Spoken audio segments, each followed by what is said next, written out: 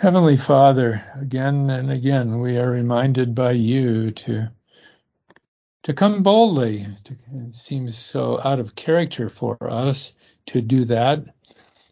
We're often humbled by your good hand of blessing, and coming boldly to a throne seems sometimes difficult. But Father, you've asked us to come boldly to the throne because it is a throne of grace, and there's so many blessings waiting for us there. So, Heavenly Father, I just thank you for this opportunity this morning, and there have been so many thanksgivings and praises listed this morning, and we just so thank you for those and for everyone here participating this morning.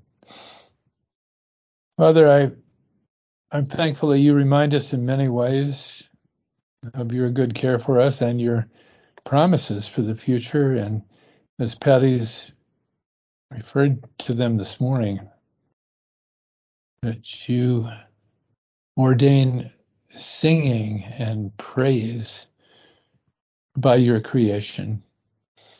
We know there are many more songs out there than we hear, but you hear them, the entire creation. Its themes, according to Scripture, we learn that it is singing, even though it's under a burden of judgment too, and that's an issue indeed. But that will be removed, and the creation will sing forth someday gloriously without that burden, as well as all those that dwell therein. So, Father, we so thank you for that promise, which of course is based upon your total victory over sin and death and its consequences. So, Father, we are so thankful for that.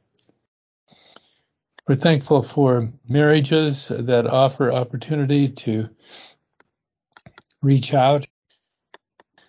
Father, there are many requests as well that we've heard today, and I'm sure there are far more that will remain unspoken, but we pray for boldness to speak forth the word of truth, which can be used of you, Father, with great power in the hearts of many. And so we just pray for that, Father. We'll continue every day to pray for boldness, that we speak the words that some are ready to hear and receive. So, Father, as we open your word now, just thank you. I thank you for the great opportunity we have to consider well what is written here in this great work of yours, the book of Genesis. Please help us, Father, and may you receive the glory and the honor in Christ's name. Amen. We continue today. We're in part 4, considering this particular theme in Genesis of divine election operating in the sphere of divine judgment. Many recoil at the use of the word election, sometimes for good reason, because some are promoting the doctrine in ways that are unbiblical. That has been true down through the years, so much so that many now who should have their hearts and minds opened have their hearts and minds closed, and even the hearing of the word drives them away. But I pray, Father, that to our Heavenly Father, that I would have the right words in that regard here today. Certainly, the Bible mentions election. There's no question about that. And when it's understood in its proper context, it's certainly an important doctrine to be learned and to be often reminded of. And in a certain way, our theme in Genesis is one of those that lays a foundation, because Genesis is the first book in our Bible. That Genesis itself promotes this concept of God choosing God working out his will by choosing some and rejecting others. All were sinners. Remember that. That's the bedrock truth. All are sinners. God rightly judges sin, right? And he could judge us all eternally, apart from his wonderful choice. Okay, so let's have open minds and hearts regarding this, I pray, as we begin this morning, and we'll move pretty quickly. There's a lot to be covered, but we shouldn't forget what's already gone before, and that's that there's been written, we may not have been aware of it until our studies here, but there is written in the heavenlies a message. And that message is concerning the coming seed of the woman, the message of Genesis 3:15, which of course is recorded in words on paper there because Moses wrote it down when he wrote Genesis, and then it's been preserved through many, many centuries and against many satanic attacks, right? It's been preserved for our benefit, but that's not the only place the message is found. Originally, it was also found powerfully recorded in the heavenlies. And there are these many evidences of that in Scripture. They're simply pointers to, in most cases, although there are a couple of verses that are quite specific that we've already looked at, and I'll just quickly refer to today. But God's sovereignty over his entire creation demands that even sinners will often be brought to him in saving faith. Not all will be judged in the same ways, right? So what we saw a few weeks ago when we began to look at this theme, I think that was 3 weeks ago, that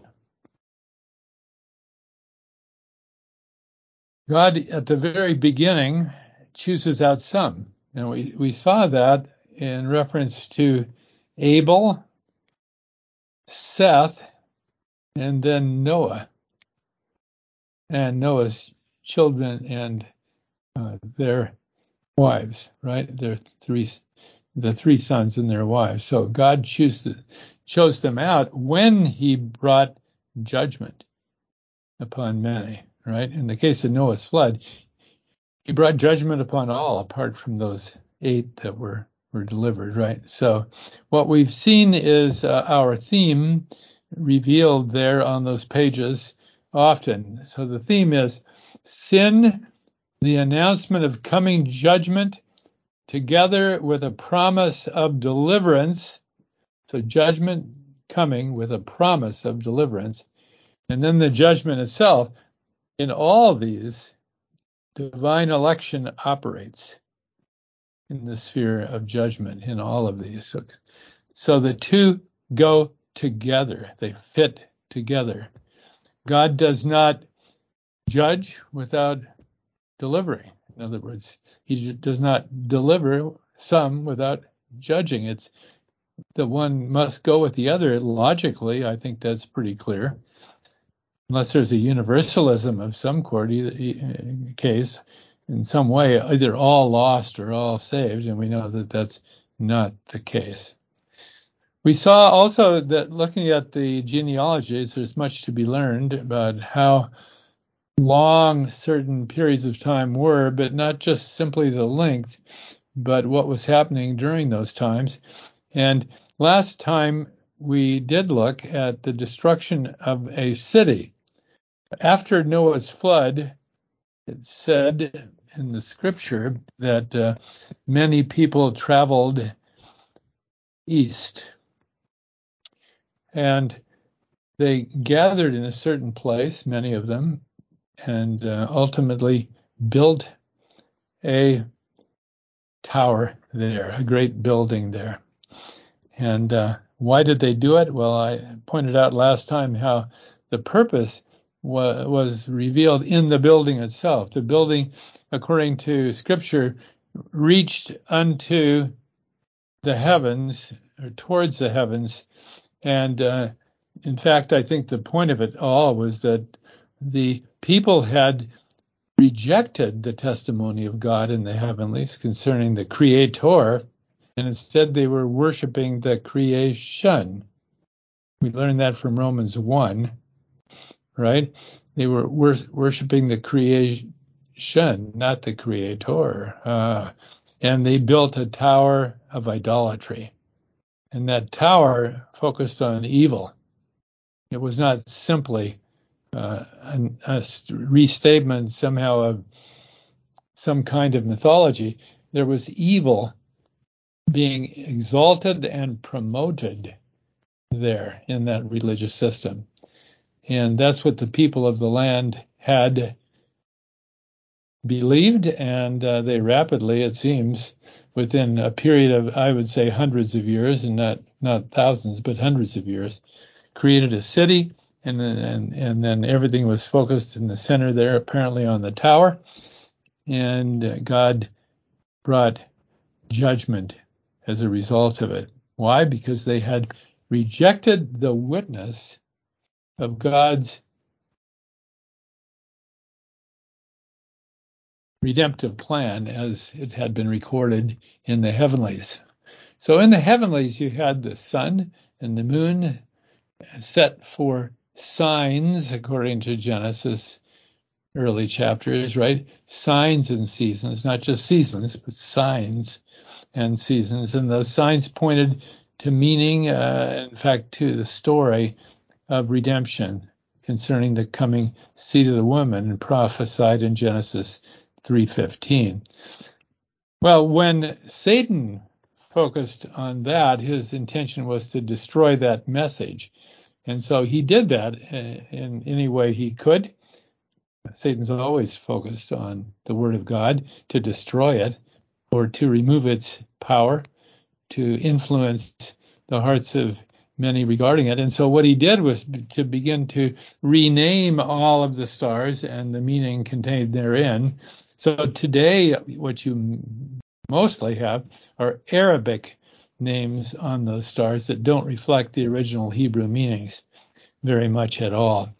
And pagan mythologies, whether it's Greek, Roman, or even Egyptian and so forth before that, reflect that perverted, we can call it astrological view of what is revealed there. So the heavenlies are no longer a reliable guide. One cannot go to an astrologer today and expect to get anything at all of truth. You will only get error. Many read astrologies in the paper. I assure you that is evil, and I, by God's grace and mercy, never do it, and I hope you don't do it either. So the anthropologists and the archaeologists and the philosophers and so forth of our day often say all of those mythologies, in fact, they would claim all the religions of the world are similar because they're all part of the same evolutionary development. But the fact of it is they are quite similar in certain ways, and the reason is they are perversions of the one revealed truth. That's why you have a flood in the mythologies of the world, and many of them at least, including American Indians, right? A flood is revealed. Those in the Middle East, ancient times, wrote of a flood, destroyed all except some cases it says even 8, the exact number, right? And there are other things there as well.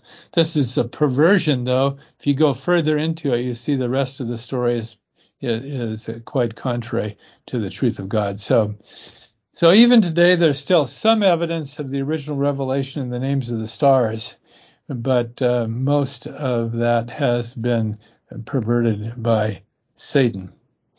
So no longer is that witness reliable. But there is a witness that's still reliable in the creation, and Paul writes about that in Romans chapter 1. And he says, because that, in verse 19, Romans 1:19, because that which may be known of God is manifest in them, for God hath showed it unto them. For the invisible things of him, of the Creator, from the creation of the world are clearly seen, being understood by the things that are made, even his eternal power and Godhead, so that they are without excuse. Okay, so then he goes on to talk about how that original revelation was perverted and in fact changed into a carnal religious system, which God must judge. And then finally, regarding those evil ones that performed that satanic work of perverting that revelation of God, he says in verse 25, who changed the truth of God into a lie and worshipped and served the creature more than the Creator, who is blessed forever. Amen. Then in Romans 10, and there's just these two verses, I'll read them again for you. We read them last time, but verse 17, so then faith cometh by hearing, and hearing by the word of God. But I say, have they not heard? Yes, verily, their sound went into all the earth, and their words unto the end of the world. Okay. So he's saying all heard. Well, today many are in total darkness, but back then when that heavenly message was still authentically communicated, all heard it and they all saw it and they knew its meaning, and God held them accountable. That's what that is saying there in Romans 10, I believe, quoting from, of course, the Psalms, Psalm 19 and so forth.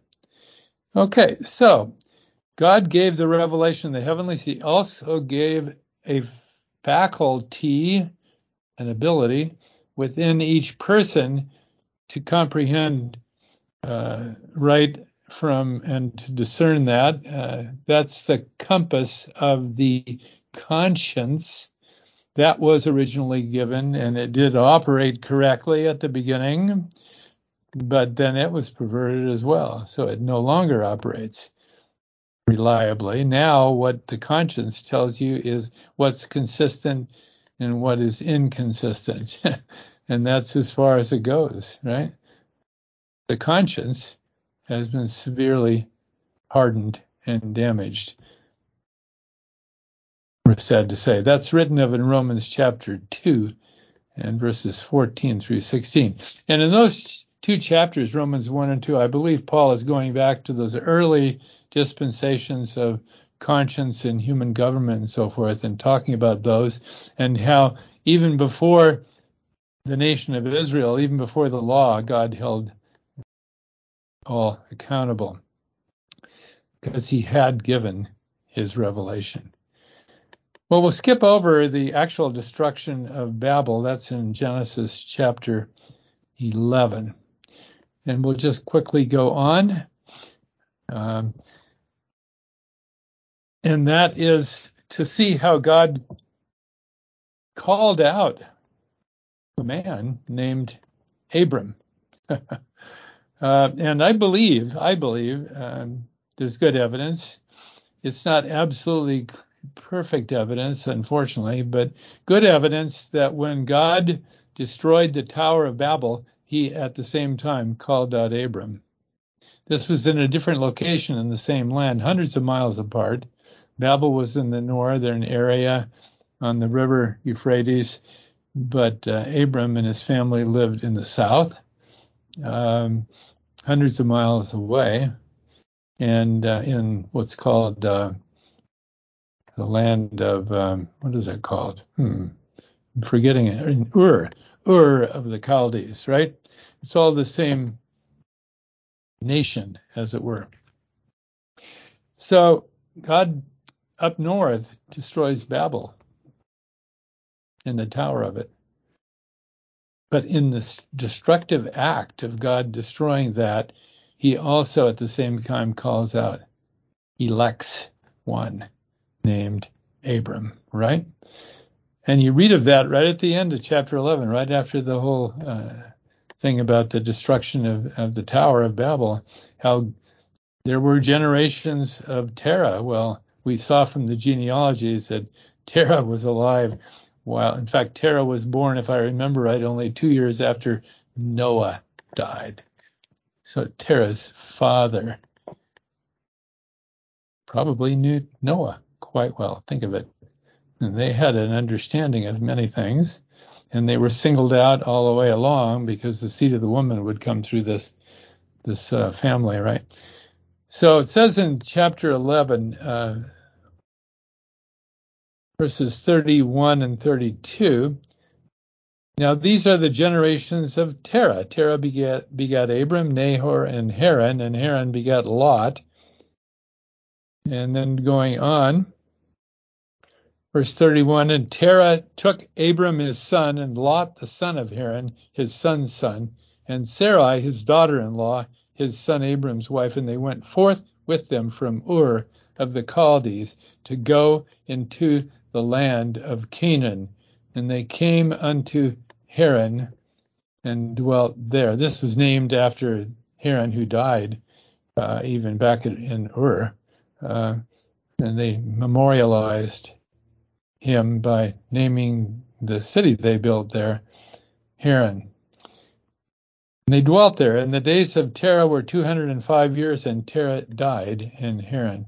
Well, Abram, according to the next verses, Genesis 12, had been called out while still in Ur to leave behind family and to go into a land that God would promise, and God would make of him a great nation, right? And so that's in chapter 12, the first few verses. The Lord had said unto Abram, get thee out of thy country and from thy kindred and from thy father's house unto a land that I will show thee. And I will make of thee a great nation and will bless thee and make thy name great, and thou shalt be a blessing. So Abram departed as the Lord had spoken unto him. They went forth to go into the land of Canaan, according to verse 5, and into the land of Canaan they came. When? After Terah had died, because Abram was under his father's authority. Apparently, Terah agreed they were going to leave everything behind. I imagine, we don't know for sure, there's some evidence here that they were wealthy in Ur and left it all behind. Surely because God had given Abram a promise. His father accepted that as the will of God, right? They left behind much, including many idolatries, but not all. Those that had come to Haran were still idolaters to some degree. We read about that later. It becomes a challenge later, right? And finally, when Terah died, then Abram takes everything, including Lot, and they go off into the promised land, right? So judgment fell, but some were delivered. There you see our theme made clear, that God's elective work is in the realm, in the area of judgment. The two go together. So there's a principle of division, and we're going to continue to see that today. The divine principle of division, which proves the doctrine of election.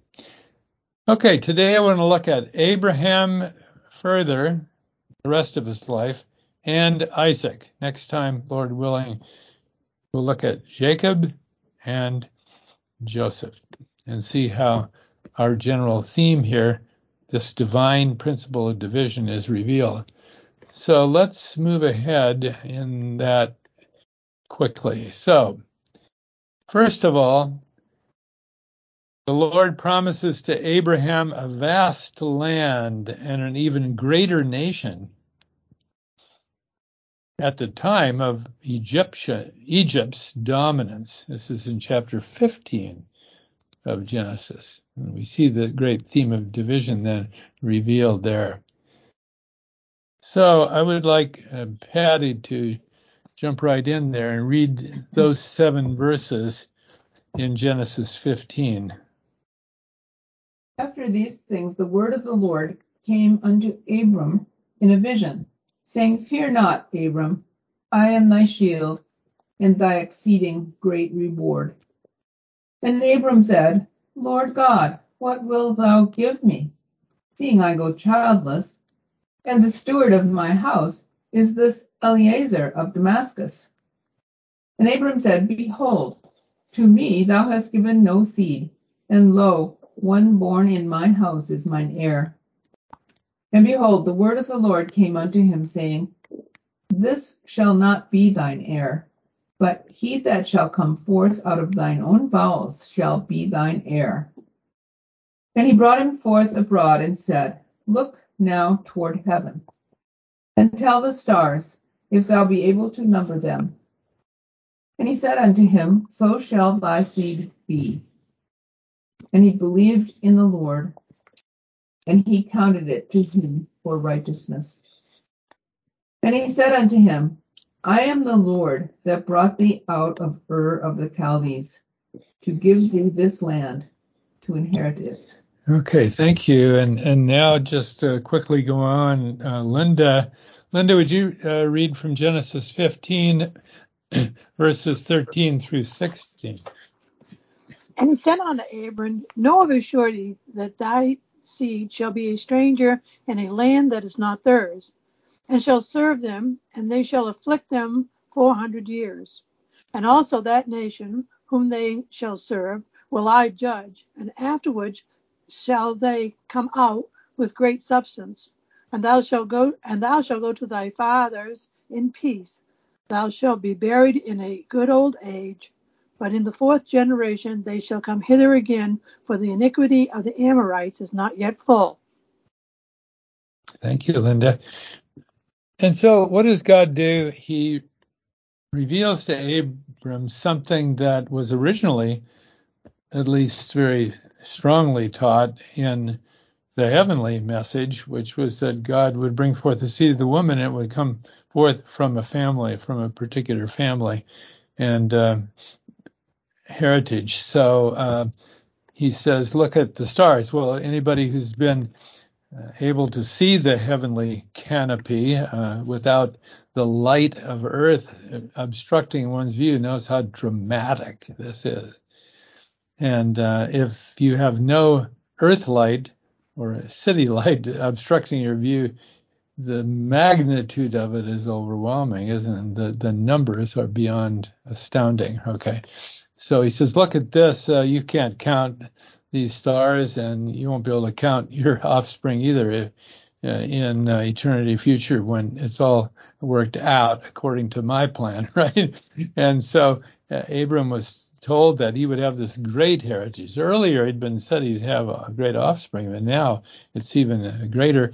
And the land is now much greater. Now it's a very, very, very large land. It goes all the way over to Egypt, to the Nile River, and all the way over to the Tigris and the Euphrates River. So you see it covers the whole Middle East. It's not a small little piece, a little strip of land somewhere over there east of the Mediterranean. Okay, it's far, far greater than that. And so that's revealed to Abram, and also some other very interesting things. 2 nations are mentioned here, Egypt and that of the Amorites. And what it says is that both of them will be judged.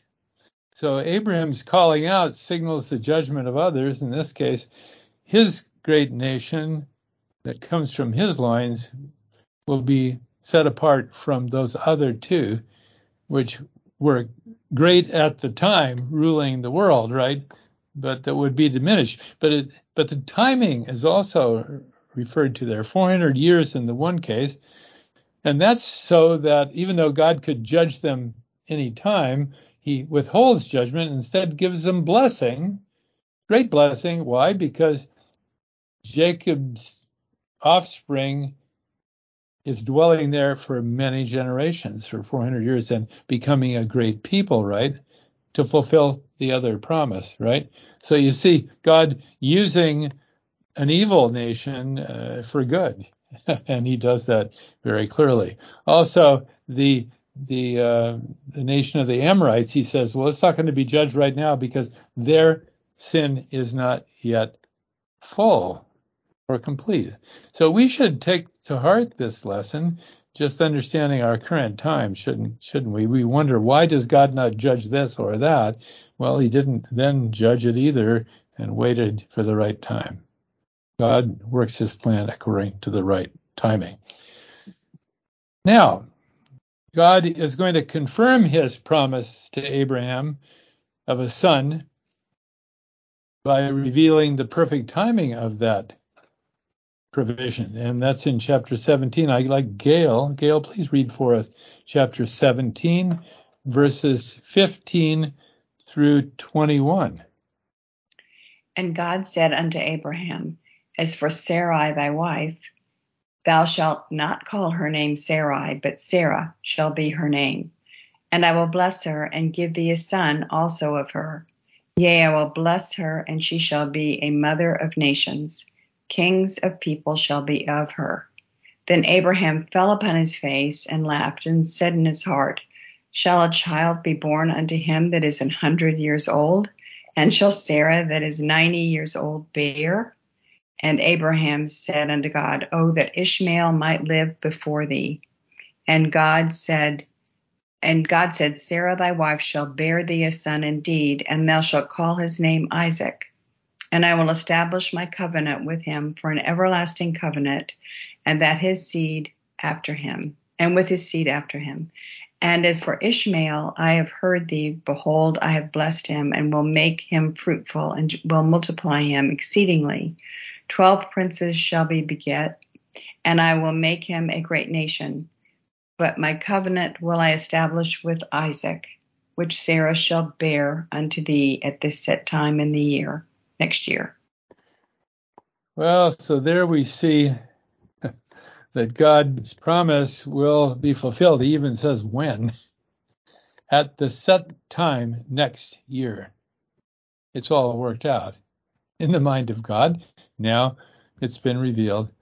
There have been 24 years of waiting from when God gave the promise originally. 24 years of waiting. Okay? Much has happened in between. Remember Hagar and Ishmael. Notice though, here Abraham, in failure to take God at his word, he says, oh, if only Ishmael could be the bearer of this blessing. Only Ishmael, if only he could be, instead of the one that God promises. No, Ishmael will be blessed because he was Abram's offspring, and God had already promised to bless his offspring, but the covenant will not be established with him, you see. So there'll be judgment inherent in that. Ishmael is going to be off on the sidelines. Yes, there'll be a great nation that comes from him, but the blessings that will come through Isaac are so much greater. So very, very much greater. Oh my. So we see that theme again, that God's elective plan is worked out in the realm of judgment. Okay. And it goes on like that. With Lot, the whole matter of Lot and Sodom and Gomorrah and so forth. Sodom and Gomorrah, we won't look at it today, but Sodom and Gomorrah will be destroyed, right? But Lot and his 2 daughters will be delivered. You see the two go together. Judgment on the one side, deliverance calling on the other. Okay, now then we get down to Sarah. She still hasn't brought forth the child, but time is passing, right? And in chapter 21, I'd like Lydia to read verses 1 through 3 of chapter 21. Lydia? And the Lord visited Sarah as he had said, and the Lord did for Sarah as he had spoken, for Sarah conceived and bore Abraham a son in his old age, at the set time of which God had spoken to him. And Abraham called the name of his son who was born to him, whom Sarah bore to him, Isaac. Lydia, very good. Okay, so notice again, it again says, at the set time the Lord had said, right? So all of this is according to the plan of God. If only God's children would wait on the Lord for him to work the details out, but so often we take matters into our own hands. So Isaac, the son of the promise, is finally born in God's good timing. And the blessings would ultimately fall there according to God's plan of selection and election.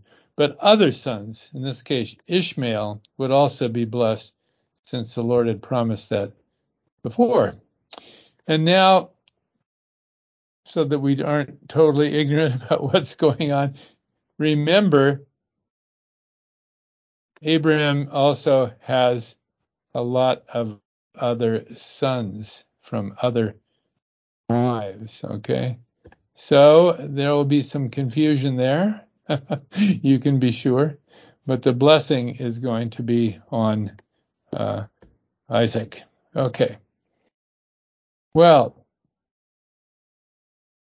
again, our theme is underscored here. The blessings, according to God's choice, occur within the sphere of the judgments. They go together. Now, to conclude today, I'd just like us to see how God protects Isaac, because, or at least intends to protect Isaac, because there are many enemies. We need to remember that Satan's always looking to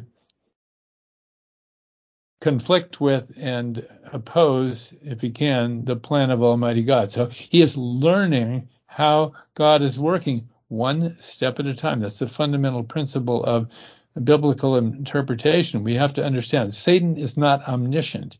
All he can do is listen to what's said. He doesn't have the spirit to interpret it either, so his understanding even of God's word is lacking.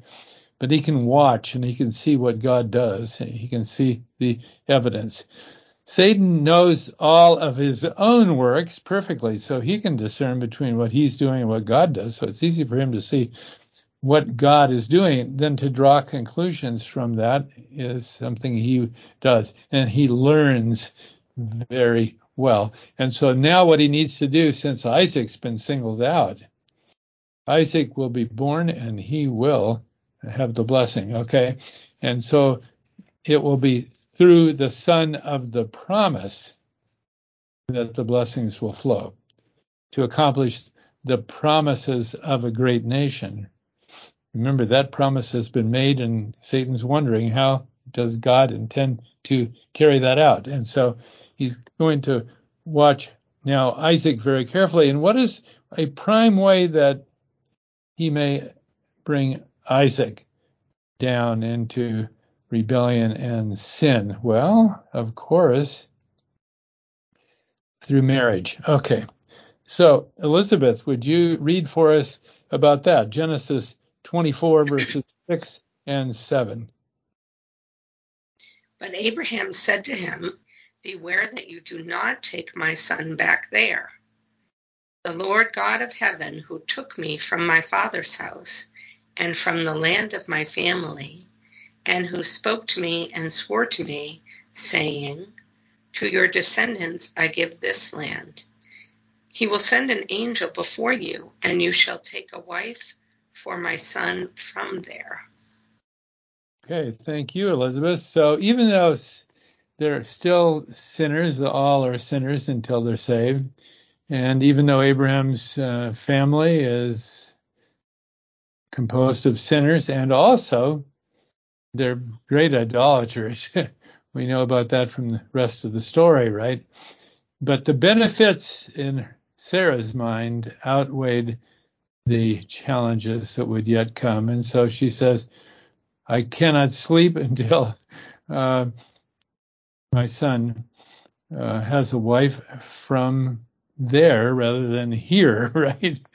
After all, Ishmael had taken a wife from here rather than there, and the consequences for Sarah were well known. They lived in the realm of idolatry and not in the realm of faith. Okay, so that's what we read of there. She sends him off with the great hope, and then God fulfills her wishes well in bringing forth Rebekah. Okay. Let's go on, though. Our final point today, the Lord divides Isaac from his other, from Abraham's other sons by providing the blessing. And that's in Genesis 25. Genesis 25. See, Abraham's not done yet. He's going to prolifically bring forth many. Let's say Abraham took a wife, 25:1. Her name was Keturah, and she bore to him. And there is a long, long, long list of sons and grandsons, all of Keturah. But it says in verse 5, and Abraham gave all that he had unto Isaac. So Isaac is the one with the blessings. But of the sons of the concubines, which Abraham had, Abraham gave gifts and sent them away from Isaac his son, while he yet lived, eastward unto the east country. And these are the days of the years of Abraham's life, which he lived, 175 years. And Abraham gave up the ghost, died in a good old age, an old man full of years, and was gathered unto his people. And his sons Isaac and Ishmael buried him in the cave of Machpelah, the field which Abram purchased of the sons of Heth.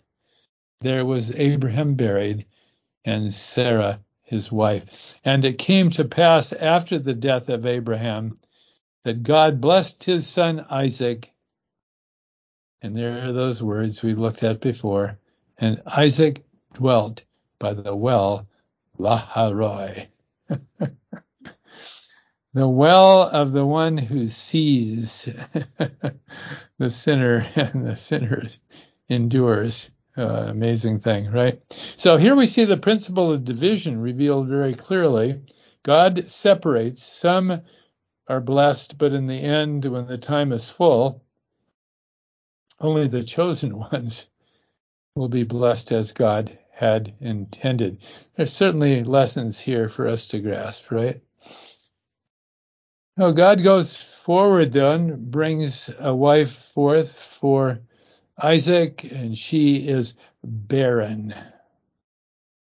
But finally, because Isaac prayed to the Lord, Genesis 25:21, the Lord was entreated of him, and Rebekah, his wife, conceived, and the children struggled within her. And what came out were twins. The first comes out all red and hairy, and they called his name Rough, or Esau, meaning all rough, not smooth like one had hoped, not smooth like the second twin that's born, who they called Jacob, because he was grabbing onto and holding the foot of his brother that had just been born. And so he's called Jacob, meaning supplanter, or even thief. And so it was. Isaac was 60 years old when she bare them, it says. So we see the dramatic effect. God brings forth these twins, but the principle actually is revealed because One is going to judge the other, and God's going to be involved in the whole thing.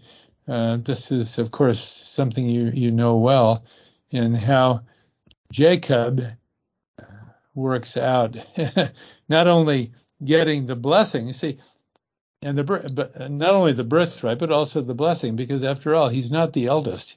The eldest is the one with the birthright. But here we see in chapter 25 that there's a little deal made. Esau comes in from the field. Jacob's been brewing a pot of stew, and Esau is famished. And Jacob says, "Oh, well, you think you're going to die if you don't have some of my broth? Well, I'm happy to provide that. Just swear over to me, give me your birthright." So it was rightfully Esau's, and Esau made a deal, not respecting the value of this, or the way this would, of course, be an offense to his ancestors, right?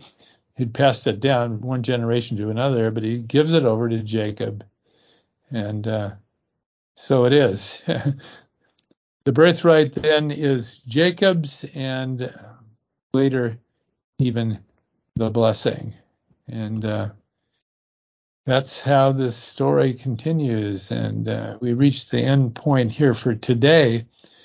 But surely you see how God even uses human weakness, like Esau's weakness there, right? And Jacob's, really, his tendency is always to take that which is not his, right? And God even blesses through that. Why? Because he's made certain promises and he has certain plans. And we already saw how he works through weakness to bring forth great glory. If he didn't, we wouldn't be here today. And so his election is divine election, and through selection, through division, inherently always brings judgment on the one side, but blessing on the other. Otherwise, again, we would not be here today. Well, how does this affect our understanding of how God is working today? It surely should. May it be so. God is working out a grand and glorious plan under grace. That's where we dwell. That's where we receive blessing. It may seem like there are only a few. Well, when has there been a great number? We don't see it here on the pages of Scripture, do we? But God works nevertheless and accomplishes his eternal purpose. And that we're right in the center of that we are the center of God's working today. It's not nations and states and world this, world that. Satan is working. It's his world. He's the prince of this world, right? But God is drawing many to himself by the word of truth. That's where the power is. That's how God works, and praise his name for it. Amen. Well, does this cause you to be blessed and to bring great thanksgiving to God? I hope it does. And are there any questions or comments before we close today? It's a lot to take in, isn't it? Okay, well, praise God. Let's pray. Heavenly Father, thank you. What a blessing it is to know you and to have a personal relationship. Father God, we have been encouraged by your word. I pray that those who haven't been with us today can take advantage of the same scripture and have the same blessings using other means. Father, I thank you that more are doing just that as the days and weeks pass, and that many are blessed through the word. And pray, Father, that we personally would individually, in the opportunities that you provide, be strengthened, encouraged, and bold, and yet to share with kindness and understanding with those around us, that others may hear before you wrap up this dispensation of your abundant grace and call us into your presence and glory.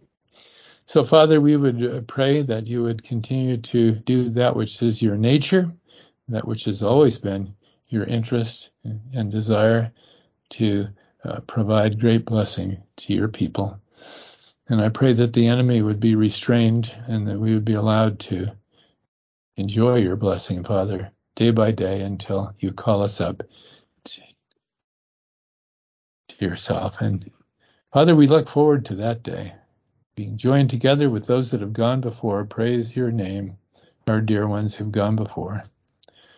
And then to be joined together with the Lord Jesus there and then at your right hand for all eternity. What a blessing to look forward to. Thank you again, Heavenly Father. In Christ's name, amen.